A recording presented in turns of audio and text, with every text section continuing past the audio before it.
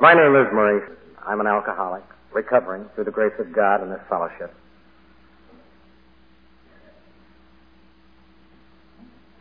It is impossible for me to pass on to you what it's like being here. 4 years ago, I sat right over there in the first or second row with 6 months of sobriety under my belt and 2 very unfortunate encounters with Alcoholics Anonymous before that. And I sat there that night and I listened to the little lady who led. She was a powerful, dynamic speaker. Gert was her name. And she gave to me that night something of what this thing is all about. Because when she finished, I thought, this is it. This was the frosting on the cake that had been placed before me. You know, we use the term miracle very loosely in AA. We refer to each other as miracles. We are, there's no doubt about that, but we refer to each other as miracles. I think it's a miracle that I'm standing up here tonight.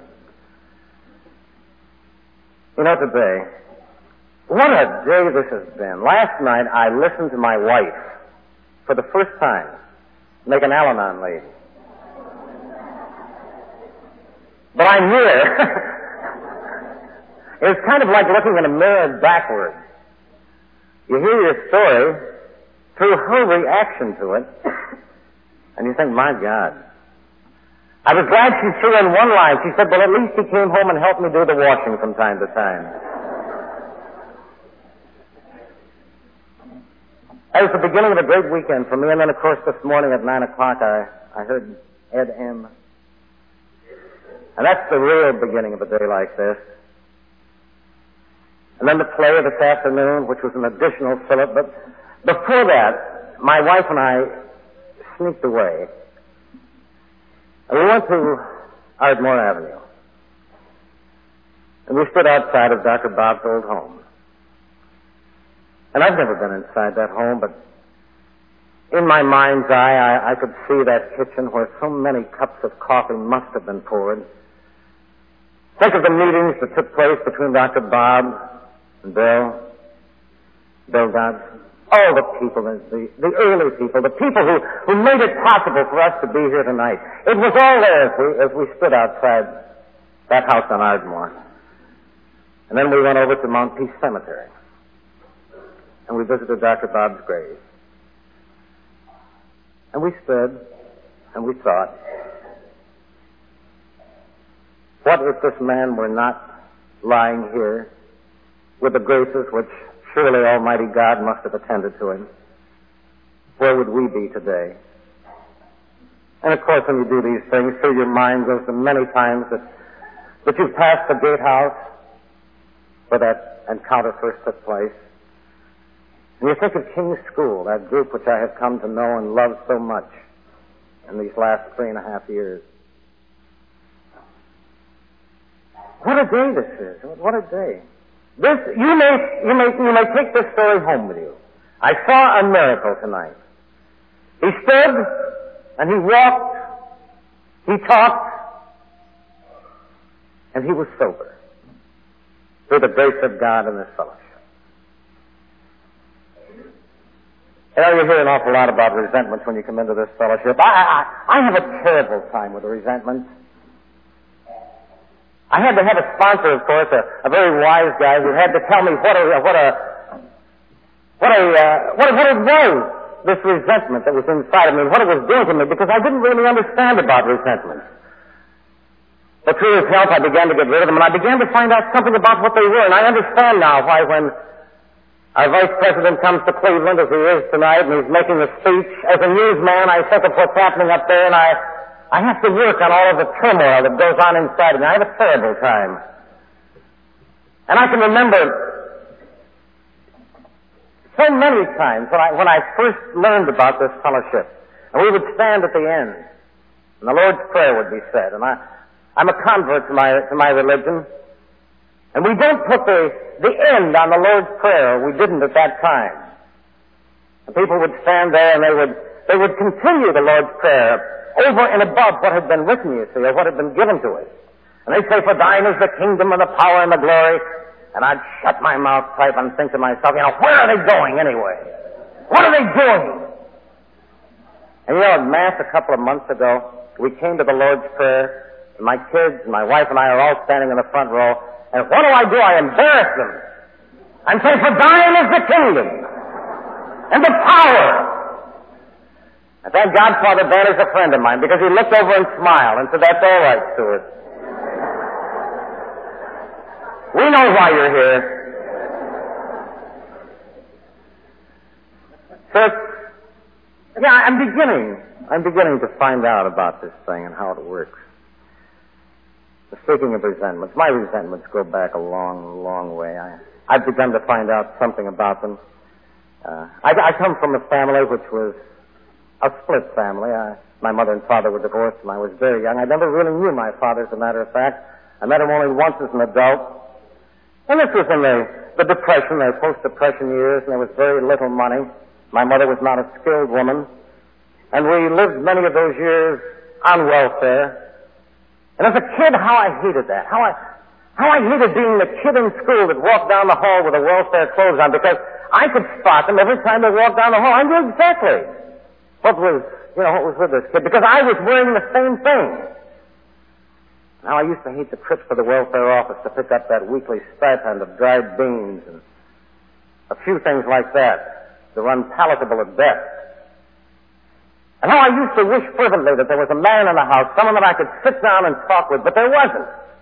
And I hated it. I hated every bit of it. And it wasn't until years later that I finally figured out maybe this was one of the reasons that I had such a terrible time in accepting the tenets of this fellowship. Those resentments followed me so long. I remember so well, I was about 16 years old. I was on a choir trip and we went to St. Louis, and I think it's the Brown Hotel, I'm not sure. But I sat in the bar, and I said to the bartender, I was by myself, I said, may I order a Tom Collins? Can you imagine saying, may I order a Tom Collins? But I did. It was the only drink that I ever heard of, I'm sure. And I drank that drink, and it was lovely. It was beautiful. It was the first real time that I had bought a drink at a bar with money that I had earned myself. And there were all kinds of good feelings that happened to me at that moment. I liked the taste, I liked the feeling, I liked what it did for me. And I can remember thinking, I'm going to do this as often as I like, whenever I like, and as often as I like, no matter where it is. And it's one of the few promises that I ever kept to myself. One of the very few. A couple of years later, I received a scholarship to a summer theater in Massachusetts. And I had already formed the early morning drink habit. It always seemed logical to me to take a drink in the morning. If you hurt, there was only one way to, take care of it. Just take a drink. This was the answer. It was very logical to me. And I can understand why people do it today. It's, this is the way you do things. If you've got cancer, you call in a doctor. If you've got a hangover, you call in booze. But I had gotten drunk this morning. We were to play a matinee performance that day, and 2:30 came, curtain time, and that curtain went up, and I was loaded. Way out of this world. I couldn't remember my lines. I couldn't remember anything of what was happening to me.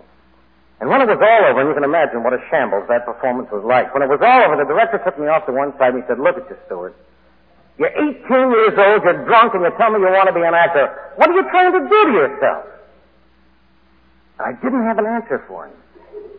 But I resented his asking me that question because it was my life.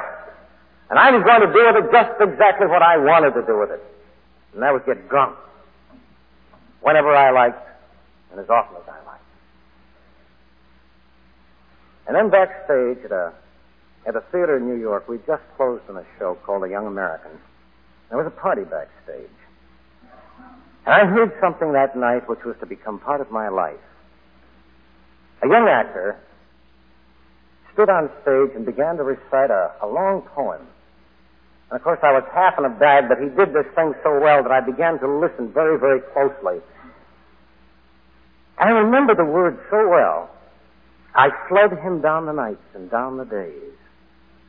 I fled him down the arches of the years. I fled him down the labyrinthine ways of my own mind.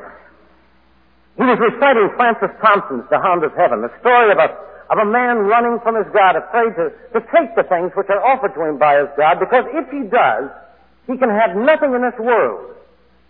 And so he runs and runs.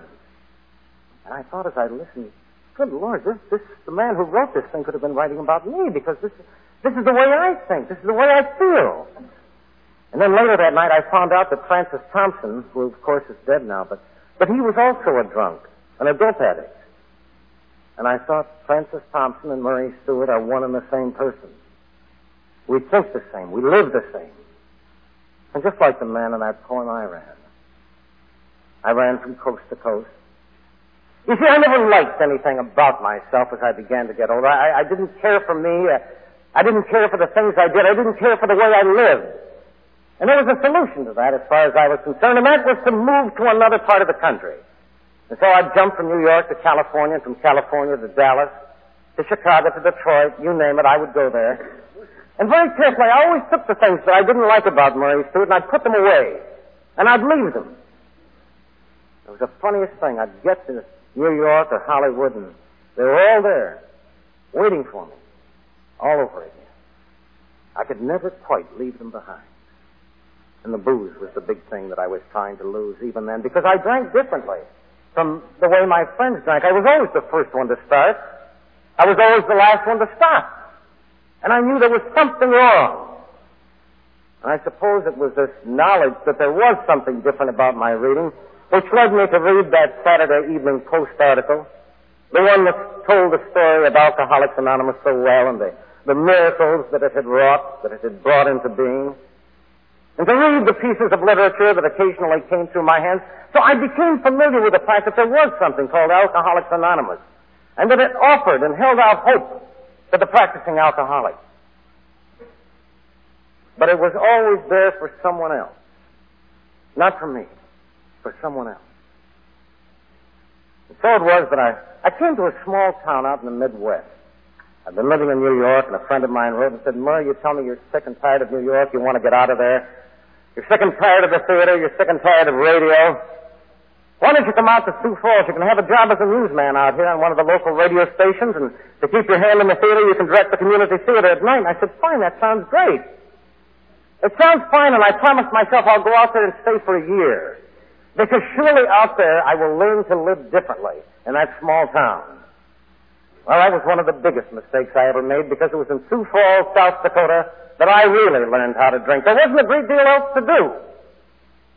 And it was there that I learned about all the little pill goodies. Benzedrine, dexedrine, later the tranquilizers, and the barbiturates. And there was one period a little later when I got on something called psychic energizers. And I liked being on psychic energizers because it sounded so much better than saying I just popped a couple of bennies.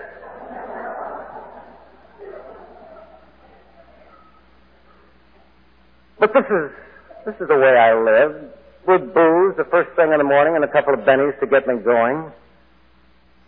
It was the only way to live. I can remember our farm director saying to me at the radio station one day, Murray, do you have a drink every day? I said, well, of course. You know, who doesn't?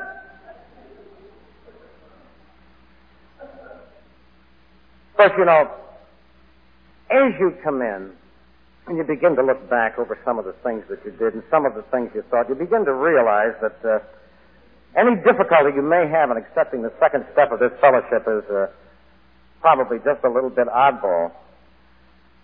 I can remember so well. I was a bachelor. I was not married. I was living in an apartment by myself, and a friend of mine owned a liquor store. As a matter of fact, I had a lot of friends who owned liquor stores. I had a lot of friends who owned bars. They were about my only friends. But I met Pat on the street one day, and he said, Murray, why don't you drop in? He said, I'm having a sale. Well, anything off a quart of booze sounded good to me, so I went down to see Pat, and we visited for a while. I don't know how much he was knocking off the price. I suppose it was 5% or something like that. But I spotted a case of Bat 69. I said, Pat, I'll take it. And thought, you know, what a great economic quiz I was because I had saved $5. And then as I was leaving the store, I spotted a case of Gilby's gin in the coach, and I said, I think I'll take that too. And so I called a cab, and we took the booze up to my apartment, and I took the bottles out and placed them on a long table, which I had, all the bottles, one by one. And I sat down, and I had a drink, and I looked at these things. I thought, gee, they're mine. Every one of those bottles is mine. And I'm going to drink every drop. And I did. I was not very charitable when it came to booze. I wasn't one of these guys who walked in a bar and said, set 'em up. I was the kind of a guy who drank his own booze and prayed someone else would come along and buy him a quick one. I was the kind of a guy who went around after a party and finished the drinks, so nothing would go to waste. And of course, when I had made such a great economic saving as this, I wasn't about to pass it on to another consumer. Crazy things. You know, I thought to myself, Stuart, you have arrived. This is it, buddy. You have bought 2 cases of booze. They're all yours, and you're going to enjoy every bit of it yourself. And I did. Crazy? I was nuttier than a fruitcake. And not conscious of it. I found absolutely nothing wrong in the way that I thought. Absolutely nothing. Of course, it was in that town that I met the woman who was to be my wife. If you were at the Friday night Al-Anon meeting, you know something about what happened, but I'll give you my side of the story tonight. Is that okay? I'll tell you the real story.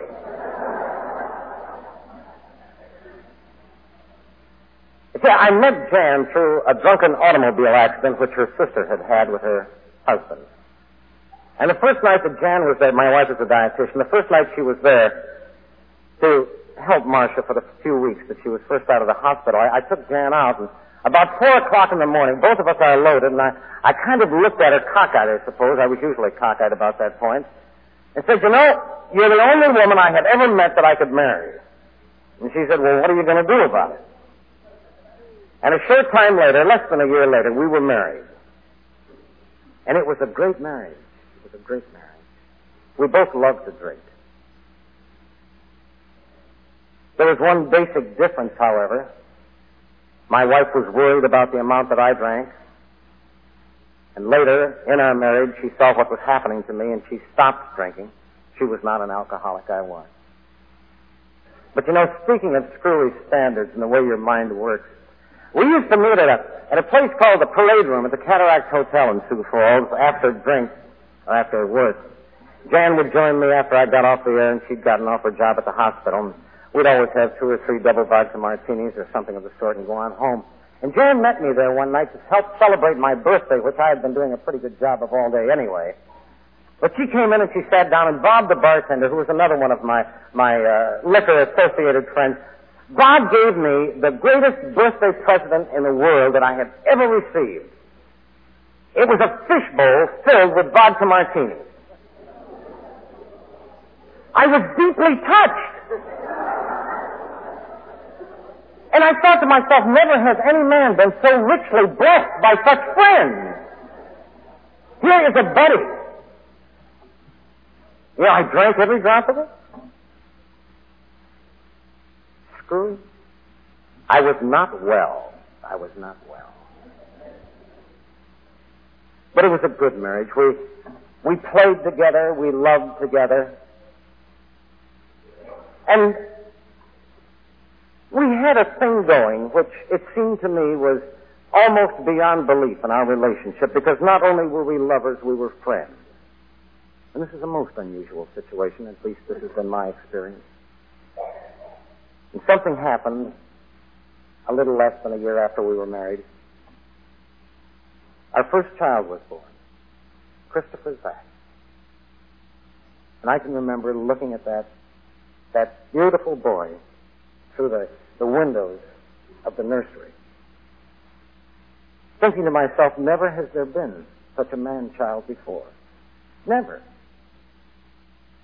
I thought, all of the things that I have done wrong, all of the things that I have not been, all of the good things that I had hoped for, I will see to it that this child has these things. And I made that promise and that vow. And later, of course, I began to make elaborate plans for his education, plans for his future. And I discussed these things very carefully with my financial advisors, my bartenders. I never did anything about it, of course. These were alcoholic dreams. When he was 2.5 years old, we found that Christopher had a fatal illness and would, barring a miracle, be taken from it. And it was a day of reckoning, the day that news was given to us that this child had aplastic anemia. And I think I literally shook my fist at this God to which I had paid lip service for many a year and said, "You're not going to take this boy from me. You will not do this to me. I will not permit it." And so we began what they told us would be futile, would be hopeless. We began the search for the cure which did not exist. And we put Christopher upon the advice of the physicians, the specialists. We put him upon experimental drugs which began to twist and bloat this beautiful child into something which God had never intended him to be. And we watched him undergo transfusion after transfusion and surgery. I remember before the removal of his spleen, they said there was perhaps a chance that this might mean a remission. I attempted to make a bargain with this God of mine. The bargain was this: let Christopher live. Let him live, God, and I'll never drink again. You see, it was the only thing I had to offer my God, was my booze, in exchange for my son's life. And he lived. And 6 weeks later, I was drunk. The worst 6 weeks I had ever lived through. Every nerve of my body screaming for relief.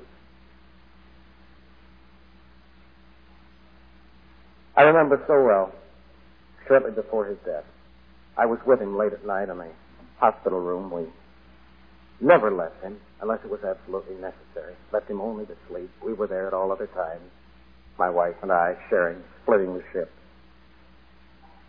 And he'd had surgery again, and the gases had built within his body so that his heartbeat was erratic. The doctors had said, unless we're able to relieve the gases which had built up within his body, he will surely die, because his heart will simply pound itself out. And I was with him, and it was late at night, and he was conscious, but he was in a good deal of pain. And suddenly I remembered the story of a little saint who once, many, many years ago, had pulled a bone out of the throat of a child. And in later years, the church had canonized this man and called him St. Blaise, the patron saint of throats. And that night the story came to my mind, and I told Christopher about it, and I said, I'm sure if you'll ask St. Blaise for help, that he will help you. And in that wonderful little voice of his, he repeated my words. Please, St. Blaise, help me. And as he did, he coughed. And that cough was some sort of a triggering mechanism that somehow, miraculously, began to relieve the gases in his body, and it was a visible thing. You could see it happen. How his heartbeat began to return to normal. And suddenly this child that had been dying and was in so much pain was no longer dying. He was a living, viable thing. And I had no thought at the time of getting down on my knees and thanking this God of mine. I had no thought of that. All I could think of was summoning the doctors and the nurses and saying, see, he's going to live. And then a few days later he died. And I was betrayed by this God. And when we buried him, we buried the better part of me with him. And my wife and I mourned our loss, not together, but separately. She went her way, and I went mine. She turned more and more to her God. I turned more and more to mine, the bottle and the pill. And these were the days of being lost, of not knowing what was happening, where I was going, what I was doing. All of my thoughts dominated by Christopher's death And the thought that I would these were the days when I would come home and I would hear his footstep on the stairs. These are the days when I'd go down into the basement and turn and expect to see him on the staircase coming down. Because he had to be there. These were the days when I would walk my oldest daughter, who was not quite 2, around the block, and we'd see Christopher riding a bicycle across the street. And there was only one way to convince me that he was dead, and that was to go home and get drunk again. And my wife and I did not know each other. There was no love in our home. There was none. There was only the dominating god of booze. And so it was after too many months of too much booze, too many pills, and doing something which I still feel shame for today, going into bars and telling strangers my sad stories and getting drinks in return because they felt sorry for me. Caging drinks on my son's death. So it was after too many months of this that I asked for help and was taken to my first AA meeting. You know, I have begun to grow up in Cleveland AA and Akron AA. Life began for us here, but this was in Sioux Falls, South Dakota. And of course we practice the same program throughout the world. The 12 steps remain a constant. But there are local variations. We're not particularly concerned about anonymity in Cleveland or Akron, northeastern Ohio. But in Sioux Falls, South Dakota, they were very concerned about anonymity. Matter of fact, the group that I went to was so anonymous they didn't even want God to know they were in the fellowship. They used to meet in a music store, up over a music store in the downtown area. And they didn't want anyone to know that they were going in, and they would stand in little groups of 1 and 2 perhaps, 3 at the absolute outside the meeting place. And when the coast was clear, no one was coming, they'd go 3 flights up, running. And I can remember my first or second meeting getting up there and thinking, good Lord, this is just like a cheat spot. You know, I wasn't altogether sure that I should be there. I felt as though I was going to get picked up any minute by the cop. And after the first or second meeting, someone came up to me and they said, you're new here, aren't you? And I said, yes, my name is Murray Stewart. And he said, no name. But he added, my name is J.C. If you're ever in any trouble, just look me up. I'm in the book. And I know I was a practicing alcoholic, but the idea hit me like a ton of bricks. Look up J.C. in the book. And somehow this wasn't the AA that I had read about in the Saturday Evening Post. This isn't the AA that I see today. This is the AA that I was looking at through a practicing alcoholic's eyes, hating every minute of every meeting. You know, I used to sit at those meetings. I'd listen to people get up and tell their stories, and invariably I'd hear the real rough stories. You know, guys beating up their wives. I never beat up my wife in my life. I never laid a hand on her. Physically, I'd get stories of being thrown in jail and locked up for drunken driving. This had never happened to me. I never had a DWI in my life. And all of these stories, some worse than the other. And I'd sit there and I'd measure my degree of drunkenness against theirs. And, you know, those guys who were telling their stories always came out the losers. They were always far worse than I was. I was so busy trying to measure me against them. And they had the 12 steps on a big placard in back of the speaker's platform. I used to look at those 12 steps, trying to figure out what they meant. That business of turning your life and your will over to the care of God as you understand Him. Well, that as you understand Him got to me right away. That was one of my resentments. What do they mean, as you understand Him? There was only one God, but it wasn't anything about as you understand Him. And what is this business of turning your life and your will over to the care of God? How do you do that? No one ever was able to explain that to me very satisfactorily. And this business about came to believe that a power greater than myself could restore me to sanity. I wasn't insane. There was nothing wrong with me. These guys might be nuts, but not me. And, of course, there was that business about carry the message to those who still suffer.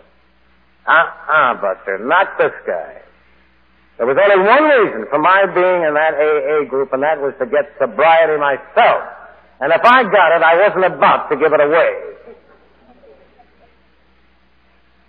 There was a lot of talk at that time in this particular group. Some of the guys who'd been around 15, 20 years, something like that, used to deliberately spark this argument, I'm sure.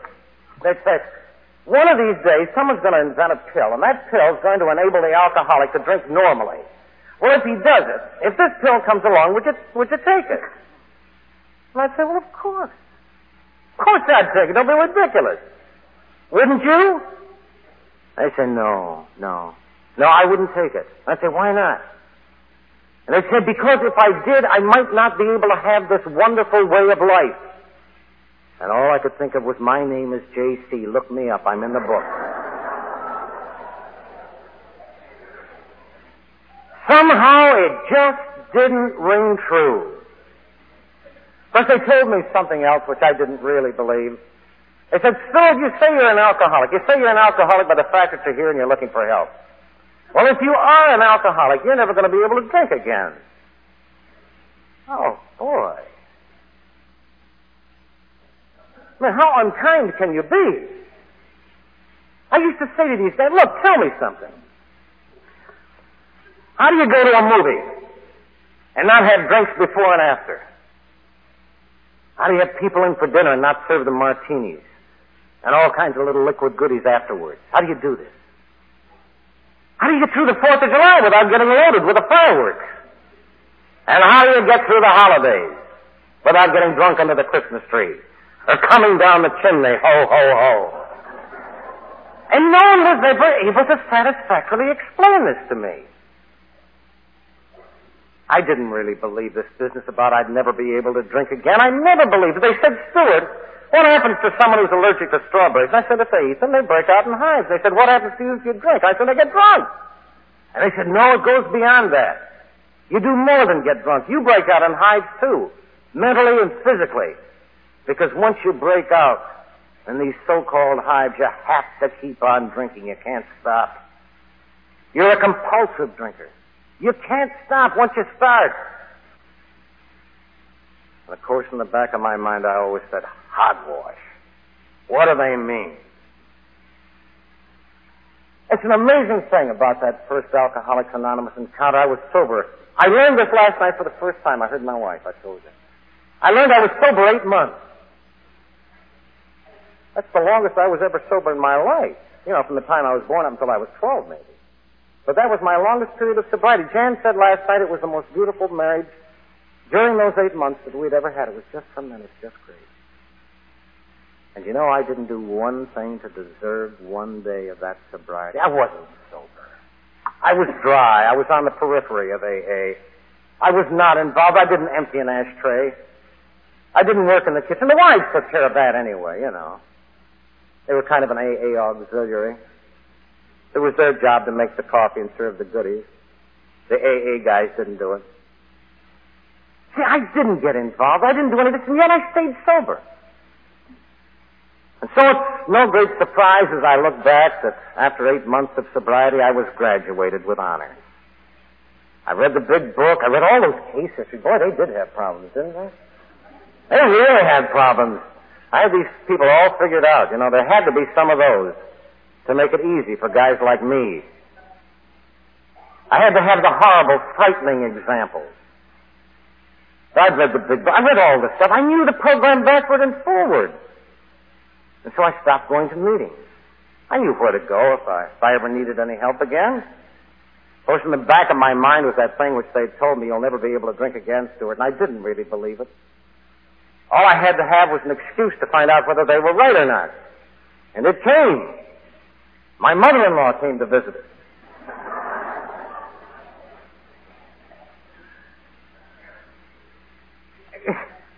Gert's a great gal. That's my mother-in-law. Gert's a great gal, but all we had to do was be in the same room 10 years ago, and boom! She looked at me and I looked at her, and it was instant enemy. You didn't even need anything. Just the two presences together were enough. And Gert came that weekend. I don't know what happened. Some ridiculous type thing. But something happened, and I went right out of the house back to my old watering hole. And, all the way thinking, I'm going to show her. I'm going to get drunk. And I walked in and I sat down at the parade room, and Bob just automatically poured that great big fat double vodka martini and set it down in front of me. It was the most beautiful thing I'd ever seen. I've got to admit that. It was just gorgeous. He put it down in front of me, and I could look out the window. There's a law in South Dakota, there was at that time, that you couldn't have any draperies or anything on the windows. The windows had to be open so you could see in and they could see out. So I could look right across the street at the AA meeting place, and I could see them over there. The little group, 3 flights up. And I could look at that martini at the same time and think, I wonder what's going to happen to me. They told me I'll never be able to drink again. And I thought, gee, I wonder, am I going to throw a Jerry? What's going to happen? The hand of God could conceivably strike me down dead if I touched that. But I drank it. And it was beautiful. See, I don't know about you, but I can remember, it went all the way down. I could feel those little capillaries just going like that, letting the blood go all the way through my veins. And then I could feel it come all the way up again in my brain. Someone always turned a little bulb on in my brain every time I took that first drink. And it was like an incandescent flood that night.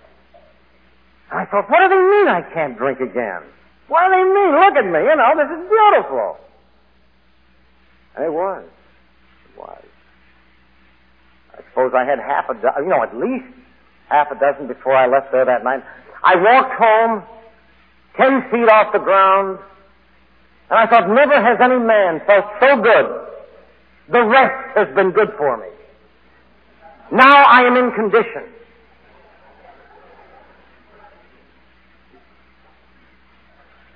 It wasn't the next day. It wasn't the next day after that. It wasn't a week. I don't even remember whether it was months. But suddenly one morning, I realized that the past had begun to repeat itself.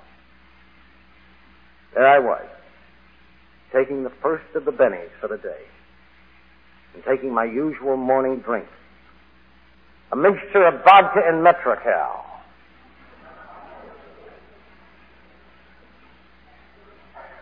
I have a friend here tonight who christened that thing a bloody Twiggy, incidentally.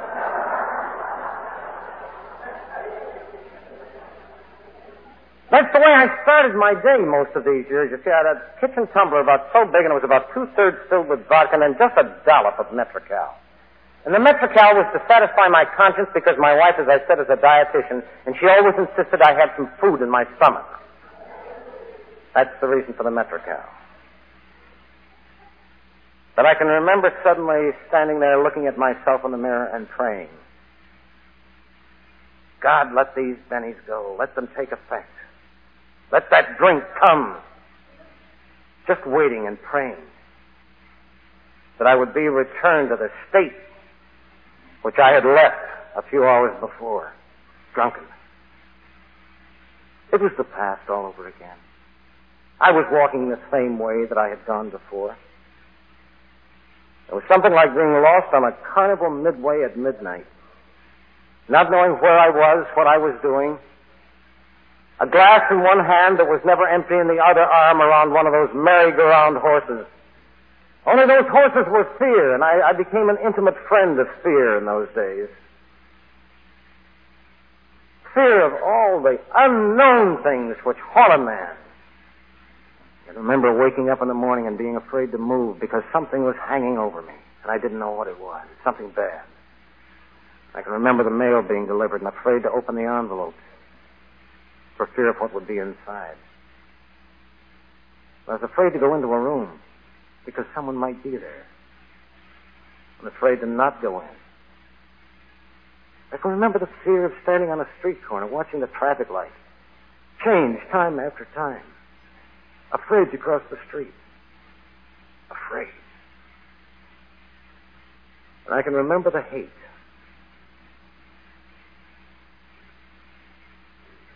My son, our son, died of aplastic anemia a disease which has been known to be caused by a broad-spectrum antibiotic, chloramycin.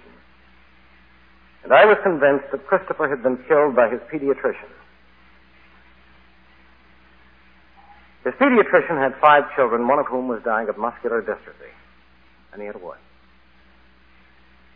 And as I lay in my bed at night and as I sat at the bars drinking, I began to realize there was a way that I could get even, a way that I could revenge myself for Christopher's death. And so I made plans to kill the doctor and his wife. And I began to find out where I could buy the dynamite that I would need to blow up his house. And I learned from our engineers at the station how to wire it so that the job would be done and be done effectively.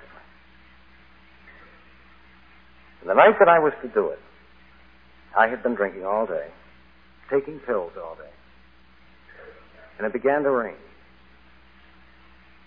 A type of rain that we normally didn't have back in South Dakota, just a drenching downpour, something like a California rain, Southern California rain. And I was so drunk that I was physically and mentally unable to carry out the job that I had set out to do. And so he lived, and I can say today that surely the hand of God was upon me that night to prevent it from happening. But the hatred was still there. And the hatred for myself. Looking in the mirror, seeing this bloated face, the red-rimmed eyes, and in the back of my mind thinking to myself, where are you, Stuart? Where did you go? This is not the man that you were. Where are you? And I couldn't find him. He wasn't there anymore. He was buried in that liquid prison of booze. The prison which I had created for myself and couldn't find a way out of. A prison that I wouldn't be able to find myself out of for a number of years when I finally was drawn into Alcoholics Anonymous. And this was the period when I came home from work with the news of a job in Miami, Florida. Job as a newsman at Channel 10 down there. I'd been offered the job. It was a good job. The money was good.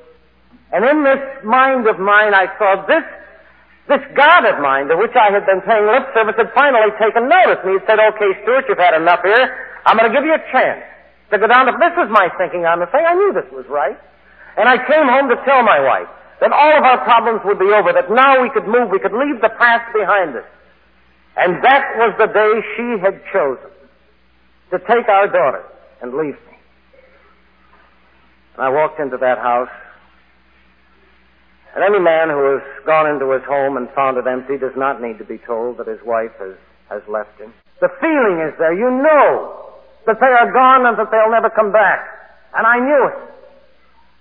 And I called everyone I could think of to find out where Jan was with the kids, and no one would tell me. And finally, this one woman I had known for so long said to me, and she said the question, she asked the question which has been asked so many times before, Murray, if it's just booze that's come between you and Jan, why don't you stop? So simple. And I said, my God, Vi, I can't stop. And yet if anyone had said to me, do you love your wife and your children, I'd have said more than anything else in this world. I could have put Jan in this hand with the daughters, and a bottle of booze in this hand, and I would have had to take the booze because I had no choice. And I remember that night lying in my bed screaming. The neighbors must have heard me. My God, what has happened to me? And there was no answer. And yet the next morning, I got on a plane. It was 13 degrees below on that January morning, I remember. And a few hours later, got off the plane in Miami at the international airport, and it was a beautiful, wonderful, lovely day. And I looked around, and somehow the things which I had left behind didn't seem quite so important. And I straightened out myself mentally, and I looked around with all the eye of a prosperous man who had come to take this new television market into his hands. And I thought to myself, isn't it too bad, Jan, you didn't play your cards right? You could have been here with me. I left my wife and my 4 daughters where without a cent of money to their name. I took every penny we had.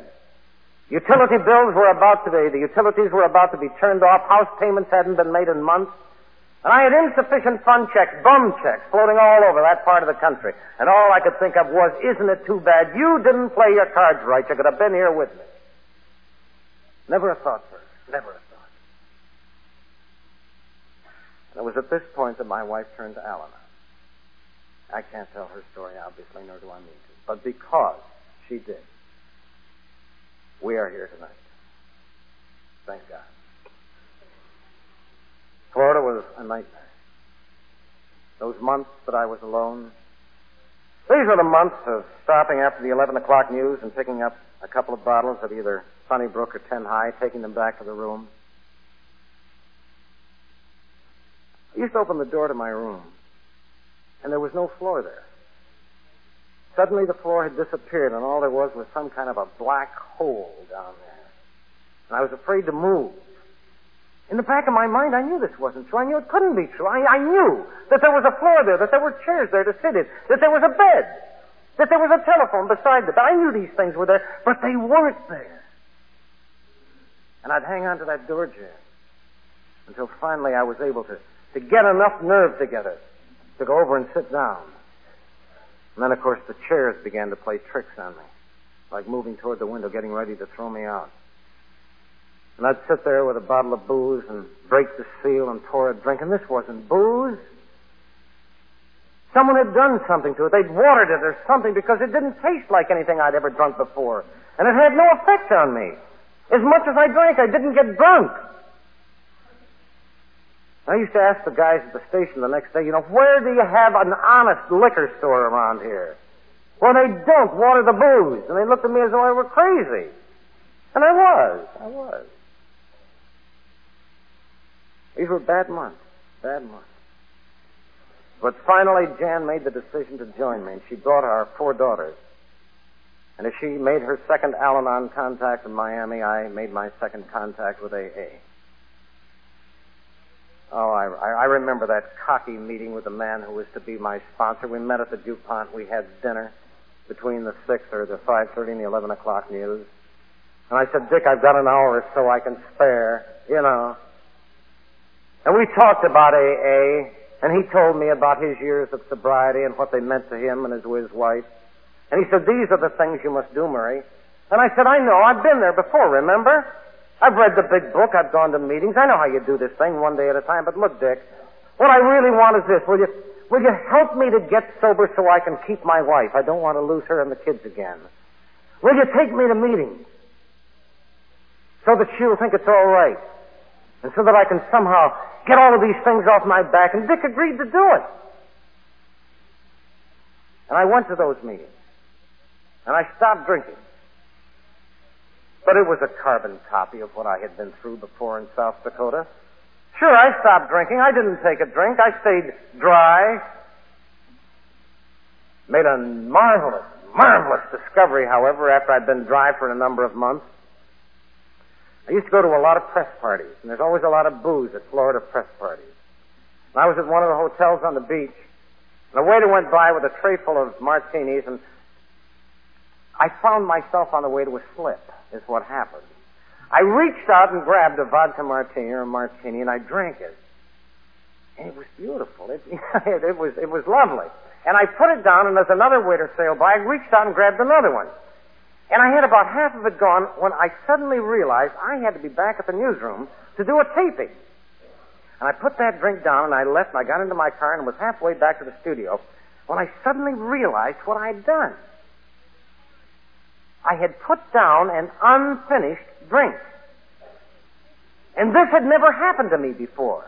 As I told you, I was the kind of a guy who went around and cleaned up drinks after others had drunk. But I had knowingly and wittingly put down an unfinished vodka martini. And the thought came to me. Do you suppose... You see, I'd just been reading an article in one of those women's magazines about some British psychologist who'd been treating alcoholics and said that he had been able to return a certain portion of them to normal drinking. And I thought, do you suppose, through having read that article, that I had been returned to normal drinking? And the tentative response was, it must be. It must be. Of course, when you've got a problem like that on your hands, and if you are a qualified scientist, there's only one way to find out whether you're right or not. You must run a series of experiments, right? And of course, I proceeded to do just that. And I found that I could take a couple of drinks. And that I could stop. The old compulsion to continue drinking had indeed been removed from me. I no longer had to do these things. I was right. Except for the 2 times I tried to kill myself. Smashed both times. I remember I was going up towards Fort Lauderdale, and the idea was that I was going to jump the median strip and hit another car head on. And I figured that would be the best way out of it all. It never occurred to me that there would be someone else driving that other car, that there would be other lives involved. It never occurred to me. This is one of the reasons why I have no difficulty in accepting the second step. But I can remember we had a Chevy convertible, and I got it up to about 95, and it'd be kind of fishgate or tailgate a little bit and shimmy very badly. And the thought occurred to me, this is going to be a messy way to go, Stuart. And I chickened out. And a couple of nights later, very upset with myself and very drunk, I went back to the house. Jan was in the hospital with one of the youngsters overnight. I went home, took the babysitter home, and sat out by the pool, took all my clothes off, and proceeded to finish this bottle I had brought home. And I dived in. The idea was that I was going to dive so deeply I'd hit my head and drown. And all I succeeded in doing was scraping my nose and my forehead and giving myself a very bad headache. And I can remember the next morning looking at myself in the mirror, and my face was a mess. And all I could think of was, Stuart, you can't even kill yourself. You know, how low can you go? Just a short time later, a day or two, I was called into the program director's office, and I should have been very much concerned when he said those opening words. He said, Murray, you know the news ratings aren't very good. And we live and die by ratings in my business. Well, I knew the ratings weren't very good, and I proceeded to tell him why the lousy programs that he put on before my news. I couldn't possibly expect me to do the whole thing myself. And we talked, in this vein for perhaps a half hour, but I left the office, fired. And as I walked out, through my mind was the thought, does he realize he's fired Walter Cronkite? I couldn't even be honest about that.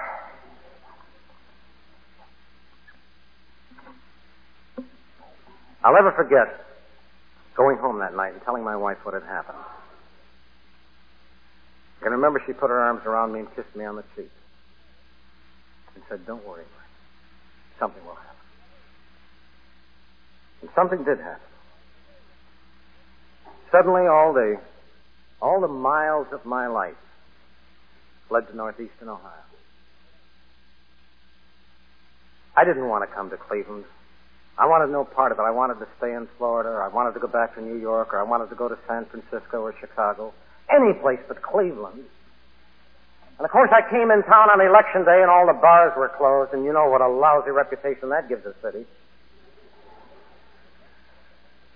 But I was hired to do the weekend news on the channel for which I now work, and to act 3 days a week as a field reporter on the street.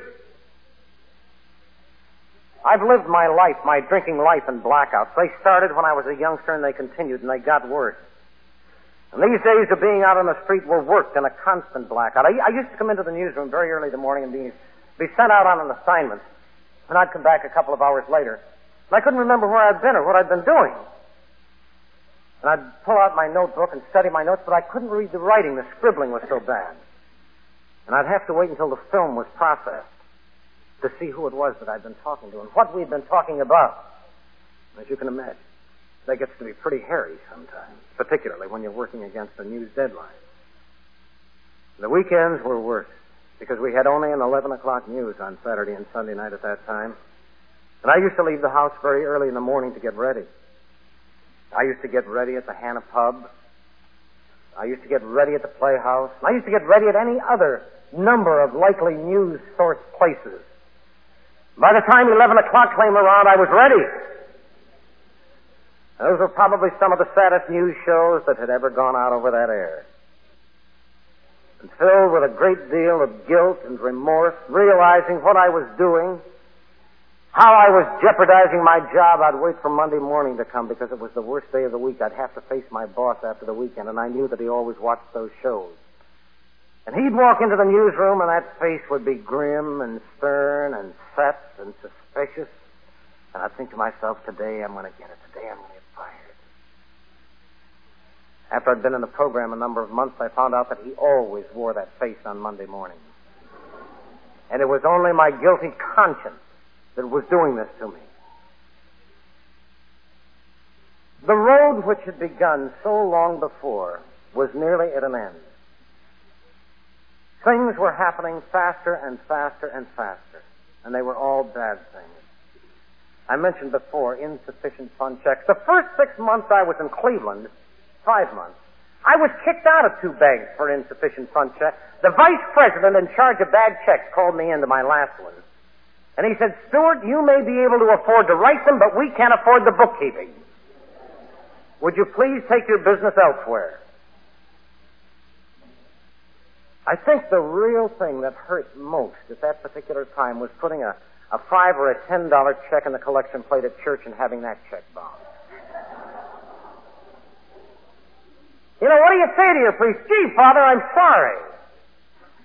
What do you say? But it was all part of the thing, all part of the package. All of it getting worse, and more of it. There's a man, those of you who live in the area know him well. But there's a man who works at our station who has had this gift of sobriety for some time. And I knew about Jim and about his program. And we went to a Christmas party that first year, some months after we had been here. And I bumped into Jim, and I heard myself say something that was almost unbelievable to me. I said, Jim, I may have a little bit of a drinking problem. And one of these days, I may want to do something about it. And I can remember he said, fine, call me any time. I'll be glad to do what I can. And a couple of days later, I called him. He tells me this. I don't remember it. But he says, I called him and I spoke of trying LSD for a cure. And Jim turned to his wife and said, I don't think he's ready.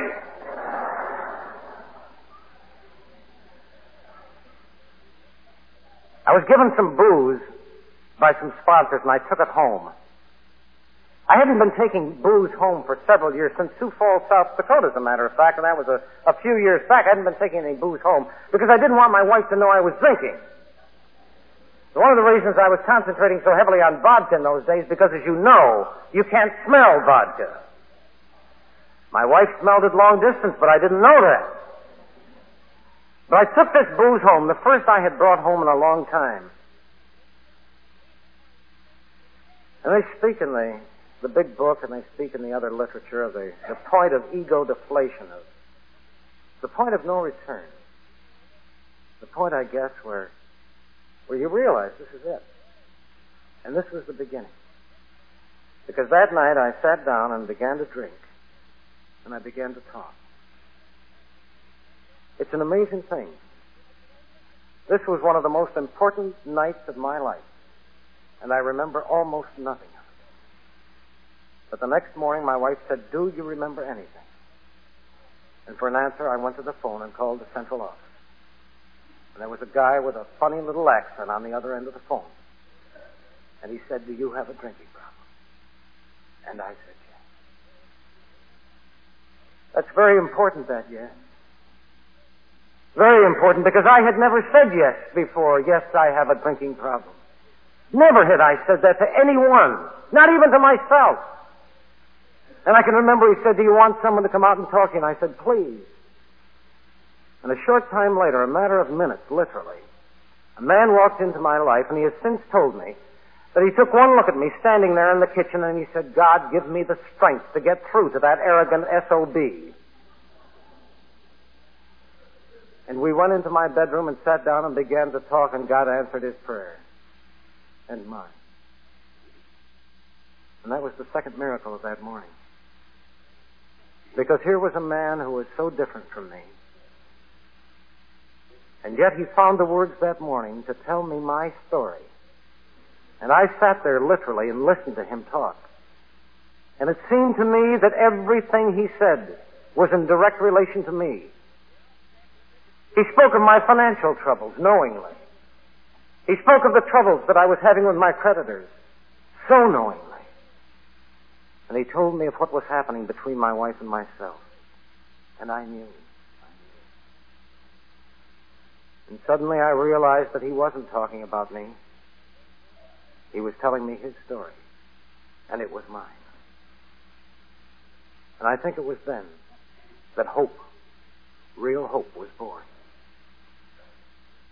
And then I can remember he led me down the years of his sobriety. And he said, Murray, if you will do these things, and he spoke of the 12 steps. He said, if you will do these things, I guarantee you sobriety. I had heard that at every AA meeting I think I had ever gone to. I guarantee you sobriety. But that morning I heard it, and I grabbed at it. I guarantee you sobriety. Never did anything, did any promise ever seem so great to me as that. And I went to the phone then and called Jim and asked him if he would call my boss to tell him that I was going into the hospital. And a few minutes later the phone rang, and it was the general manager of the station. And I was convinced I was going to be fired. But instead he said, Murray, I understand you're going to do something about your drinking. I want you to do something for me. You go into that hospital and get well and come home. And come on back to work. You've got a job waiting for you. And he said, if your wife needs any money, just tell her to call me. I'll make sure that she gets it. And I turned away from that phone with tears of gratitude in my eyes. But at the same time, the thought went through my mind, my God, did I give up too soon?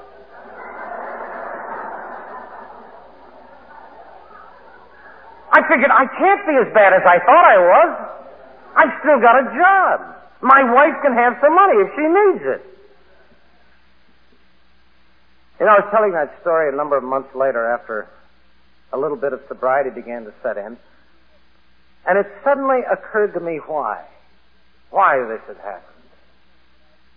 You see, some years before I came to the station, this Jim, who had been a practicing alcoholic, was fired. The management had gotten rid of him. They wanted no part of him. He was useless to them, to his family. But after they'd fired him, they watched him to go into Rosary Hall. And they watched him come into Alcoholics Anonymous. And they had watched as out of the ashes of that drunk, a new man was born. A man they admired, respected, and rehired. And that management had sat back and watched over a period of years as this man progressed in his sobriety and in this way of life. And the reasoning that Saturday morning when I made that call was obvious. If Jim can do it, maybe this kook Stewart can do it as well. That's why I was given the opportunity, because of what Jim had done years before. He had put down a carpet for me to walk on into sobriety. Long before he ever knew I existed, and that's why I say thank God for him. And thank God for all of our Jims who have gone before us to prepare the way of sobriety for the rest of us. And that's how it was that I came into Alcoholics Anonymous, admitting that I was powerless over alcohol, that my life had become unmanageable. I had to believe that a power greater than myself could restore me to sanity. And the decision to turn my will and my life over to the care of God as I understood him was the only possible decision that I could make. And I suppose it was during those first few days that I began to look at myself for the first time, to realize what had happened to me. To see for the first time the grime and the filth and the mire in which I'd been living. And to think of the words of St. Paul when he said, take off the old man and put on the new. How do you do it? How do you rid yourself of the shame of caging drinks because your son has died? How do you rid yourself of the guilt of turning your wife into something that she never was? How do you do these things? How do you repay the errors of omission and commission. How do you do it? Thank God for the men who come to call in the hospital to carry the message of Alcoholics Anonymous. Thank God for these men who come to give it away so that they may have it. Thank God for the man who took me aside one night as they were beginning to close up. And he said to me, "Stewart, do you believe in God?" And I said, "I don't know. I was trying to be honest. I don't know whether I believe in God or not. I paid lip service to him long enough." And he said, "Look, I want to tell you something." He said, "It was given to me a number of years ago and it's worked, but let me pass it on to you." He said, "I was told that before I left for work in the morning, I was to get away by myself. Go into the bathroom," he said, "lock the door so no one can come in. And he said, don't be ashamed, but get down on your knees and say, 'Help me. Help me, God, to not drink today, just this day, that's all.'" And he said, "Take that with you in belief. Act it out that day as though you knew he had heard and promised he would. Act it out." And he said, "If things get tough, stop and think to yourself, okay, I'm not going to take that drink right now. I'll wait for 15 minutes and then I'll take it. Then it'll be all right." And when that 15 minutes comes, he said, extend it a little bit more. And he said, you'll come to the end of a day and you'll think to yourself, my God, I have not had a drink today. This is what he told me. And it has worked. One day at a time. I did it this morning. I did it the morning before that. And I will do it again tomorrow. Please, God, help me to not drink today. And help me to do those things which you would have me do. And give me the strength to do them. You know, the problem of staying sober is a very simple problem in the hospital. You've got all the facilities in the world to stop you. But you're not going to spend the rest of your life in the hospital. How are you going to cope with this idea of not taking a drink once you leave the ward? Once you begin to meet up with your old buddies again, how are you going to do that thing? And someone passed on words of Sister Ignatia. And she was talking about involvement. And she said, just remember that the problem that lies ahead of you isn't anywhere near as great as the power that lies behind you. I bought that. And Sister passed on something else, too. She said, God is a lot more interested in what you do on your feet than what you say on your knees. Get involved. I came out of the hospital and began a series of meetings, night after night, every night of the week, and I had two wonderful sponsors who saw to it that my wife and I went to these meetings, that we heard people with some tenure of sobriety in the fellowship, and we began to learn and to listen. I used to sit there and I would hear men speak of things that 6 months before I would have gotten sick about. Because they were talking of things like honesty and unselfishness and love and purity. And I didn't get sick. I believed them. I believed it when they were talking of these intangible things. And it was an amazing thing to me because I knew that here were the same men and women who, until a short time before, in terms of years, had lain in the drunken arms of death until AA came by and touched them and said, stand up and live and be one with us. I believed it. And I wanted it. I wanted it so badly I could taste it. No one had cared for Stewart. No one had ever cared for Stewart. I had no friends. I wanted no friends. And I can remember I was taken to a meeting at a place called King's School down in Akron, and I had never been there before. I've been in the program only a few weeks. And I met a man that night who had been in this fellowship right from the beginning. And we met and we talked. And I was tremendously impressed by the fact that he had 30 years of sobriety, and I thought, this isn't possible. This is impossible that anyone can go that long, but I was impressed by his gentleness and his understanding. And a few days later, I was in the newsroom, and the telephone rang, and it was my sponsor. And he said, Murray, I just want to tell you that Warren called from Canton, and he wanted to know how you were doing. And I couldn't believe it. Here was a man who had made a long-distance telephone call to find out if I was sober and if I was all right and how I was going forward in the fellowship. And I thought, someone cares. And a short time later, at my original home group at Southwest Sunday in Berea, they said, Stuart, how would you like to do kitchen duty next month? And I nodded numbly and said, yeah, sure. And that night, I cried into my pillow. I'm a slob. But I cried into my pillow to think that someone had put enough faith into me to ask me to do kitchen duty for a month. But it was the beginning of our involvement. And I can remember being at a meeting on the far west side of Cleveland, and they recognized me from that bloody tube. And someone said, will you lead our meeting? And I said, absolutely not. I haven't been around long enough. I'm a phony. I wouldn't know what to say. But I said, ask me in 6 months. And they made the mistake of asking me in 6 months, and I said, yes, I will. And the date was set.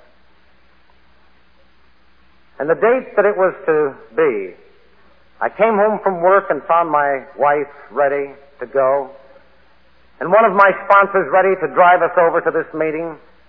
And I stood there that night, and it was like taking my clothes off in public. But I made that first talk, and I was hooked. And my wife told me later that when they had asked me to leave, and I had agreed to, that in the back of her mind she knew that come that day, I would be the victim of some strange and rare tropical malady, and I would not be able to attend.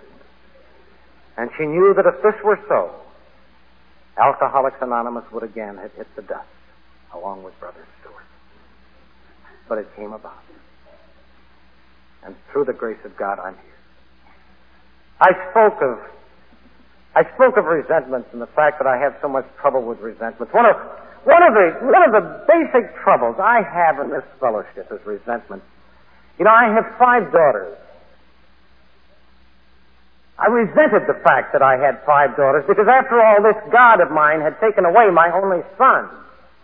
And what had he given me? What do you do with 5 broads, I used to say.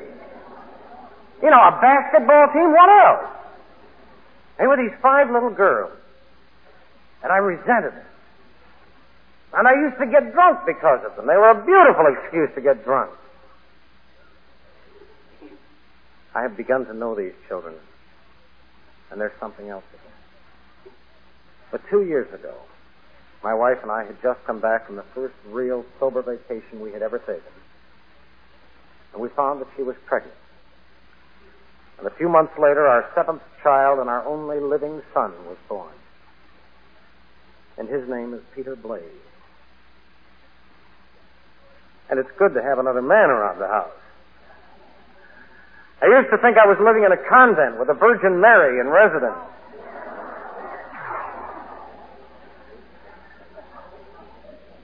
I took the 2 oldest girls to their first AA meeting just 3 or 4 weeks ago.